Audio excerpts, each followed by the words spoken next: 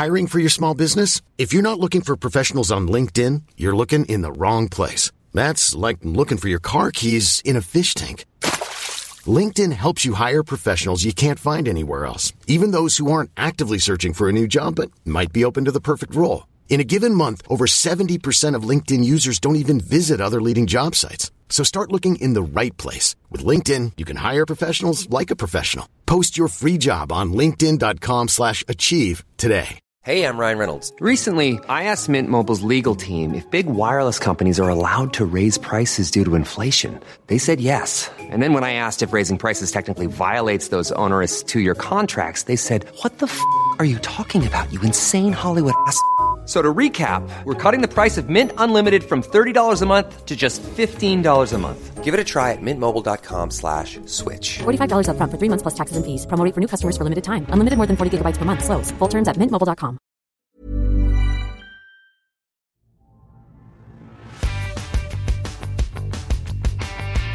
Hello and welcome to Pediapod for March 2019. This month, genetic variation in the response to corticosteroids in preterm infants with bronchopulmonary dysplasia.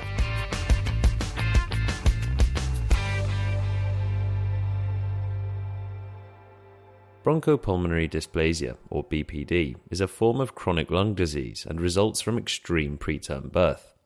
Preventative therapies for BPD are limited, but systemic corticosteroid therapy is used postnatally to reduce its severity. Studies have shown that it can lead to improved pulmonary outcomes. However, there's a lot of variation in the response to this treatment, and it's likely that genetic variability contributes to this range in phenotypic response. Tamara Lewis, a neonatologist at Children's Mercy Hospital in Kansas City, and her team aim to identify pharmacogenetic variants associated with the clinical response to systemic corticosteroid treatment. Here's Tamara. Bronchopulmonary dysplasia is a form of chronic lung disease that is the result of extreme preterm birth. We know that infants that are born, especially less than 28 weeks of gestational age, are at high risk for developing bronchopulmonary dysplasia, and the risk increases with younger gestation. So in the NICU, bronchopulmonary dysplasia, or BPD, is a disease that we treat very frequently in extreme preterm infants. And unfortunately, although there have been a lot of studies in this patient population, there are no current FDA-approved or EMA-approved therapies for BPD. But there is a standard therapeutic option, isn't there, for pediatric patients presenting with BPD? Yes, so in the NICU, the mainstays of therapy for BPD are, assisted ventilation and optimal nutrition, because really the main way to improve BPD is to grow new and healthy lung tissue. But then there are some medications that are used fairly routinely in this patient population. So those include diuretic medications, inhaled and systemic corticosteroids, beta agonists, and rarely other types of pulmonary medications like inflammatory inhibitors of other classes. Now, so in terms of that systemic corticosteroid therapy, does that work for everyone? So the impetus for this research project was actually the clinical observation that different infants with BPD respond very differently to systemic corticosteroids. There is a very wide and unpredictable range of clinical effectiveness when we give clinically similar infants the same dose of systemic steroids.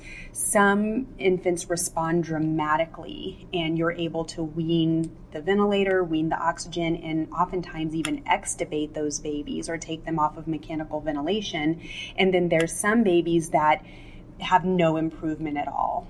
And we really cannot predict which babies will be, quote unquote, responders versus non-responders.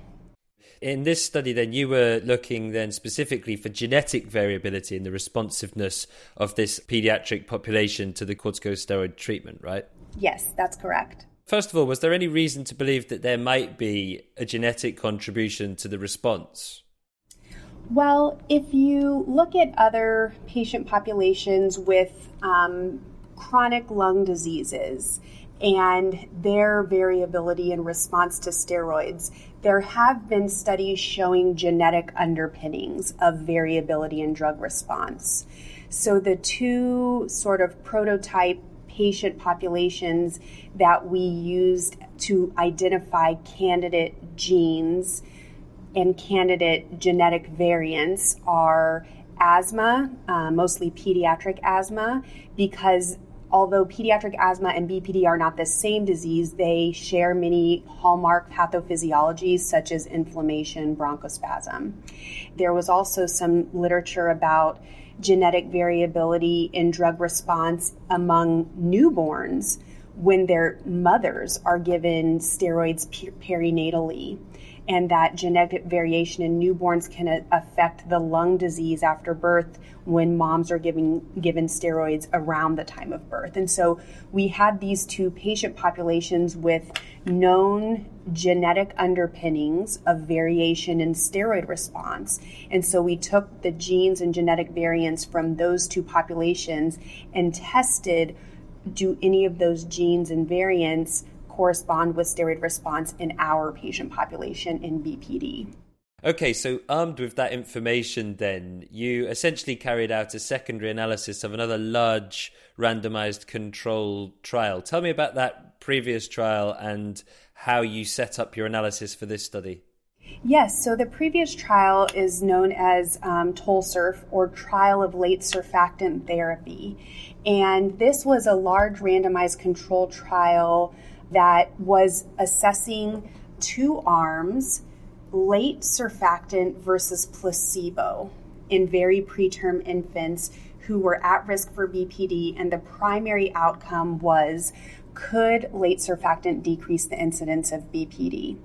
And the designers of that RCT had the foresight to collect genetic samples or DNA on many of the preterm infants, and also they collected information about co-medications that the infants received during the course of the clinical trial. Without going too dense into kind of statistics and whatnot, essentially you then carried out a multivariate regression analysis using some of those interesting SNPs and correlated them against something called the respiratory severity score. That's your response to corticosteroids, right? That's right. The respiratory severity score is sort of a quantitative measure of lung function. It's something that you can calculate very precisely in an infant on day 0 or the day before the infant received systemic steroids, and then at day 7 of treatment. And you can see, did the RSS stay the same? Did the RSS really go down drastically? That's what we would call a responder. And in a few infants, the RSS actually increases, meaning the infant continues to get worse despite getting started on systemic steroids. Tell me about the results then. Were there any key genetic variants that explained a lot of the difference in the response to steroids? So there was one candidate SNP in the gene corticotropin-releasing hormone receptor 1, or CRHR1, and this SNP was statistically significantly associated with the degree of steroid response. And this was very interesting to us because CRHR1 has a lot of biologic plausibility. This gene and SNP have found to be important in other patient populations when it comes to variation in steroid response, but also corticotropin releasing hormone and its receptor are very intimately involved with the regulation of endogenous steroid homeostasis or endogenous steroid levels. And so physiologically it makes sense that if you have varying degrees of endogenous steroid levels, it may change the way you react when you're given an exogenous steroid as a drug.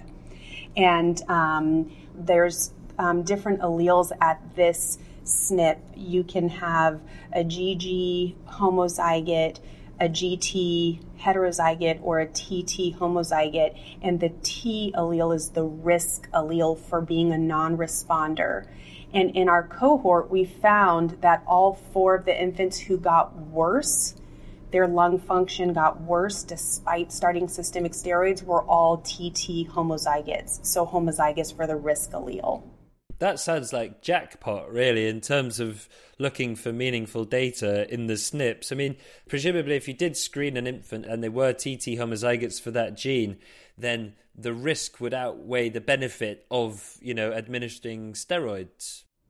Well, that is the big long-term goal, is to be able to identify a priori an infant who might have a non-favorable risk-benefit ratio. But I think this is the first study of its kind in this patient population, and the cohort was small. It was done on retrospective data, and so before we really bring this into clinical primetime use, the genetic variant and the importance of it needs to be validated in a prospective cohort. And we need to make sure that this holds up in a second study at the minimum. And so our group is actually prospectively enrolling preterm infants who are treated with systemic corticosteroids so that we can get a larger patient population to do a very similar study, validate that this SNP is indeed important, but also potentially find other genetic variants that can be added to this SNP in order to make our predictive model even stronger. Is it practical that pediatricians in the NICU are going to be able to genotype all of these sick patients quickly and, systematically and in such huge numbers, especially when we're talking about sort of NICUs that deal with lots of premature children? So that's an interesting question, and it's actually one that I get asked at most of the research talks that I give about my notions of precision therapeutics in the NICU. And I do believe that is the future of neonatal medicine.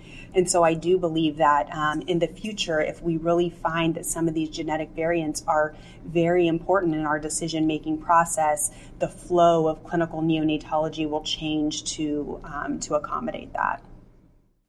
That was Tamara Lewis at Children's Mercy Hospital in Kansas City.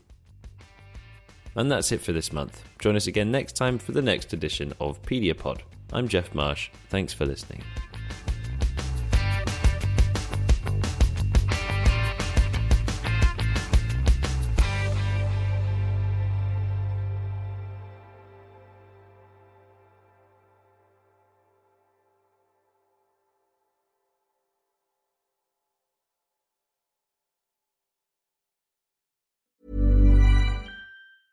Hey, it's Paige DeSorbo from Giggly Squad. High quality fashion without the price tag. Say hello to Quince. I'm snagging high-end essentials like cozy cashmere sweaters, sleek leather jackets, fine jewelry, and so much more. With Quince being 50 to 80% less than similar brands. And they partner with factories that prioritize safe, ethical, and responsible manufacturing. I love that. Luxury quality within reach. Go to quince.com/style to get free shipping and 365-day returns on your next order. Quince.com/style. Hold up. What was that? Boring. No flavor. That was as bad as those leftovers you ate all week. Keke Palmer here. And it's time to say hello to something fresh and guilt-free. HelloFresh. Jazz up dinner with pecan-crusted chicken or garlic butter shrimp scampi. Now that's music to my mouth. HelloFresh. Let's get this dinner party started. Discover all the delicious possibilities at HelloFresh.com.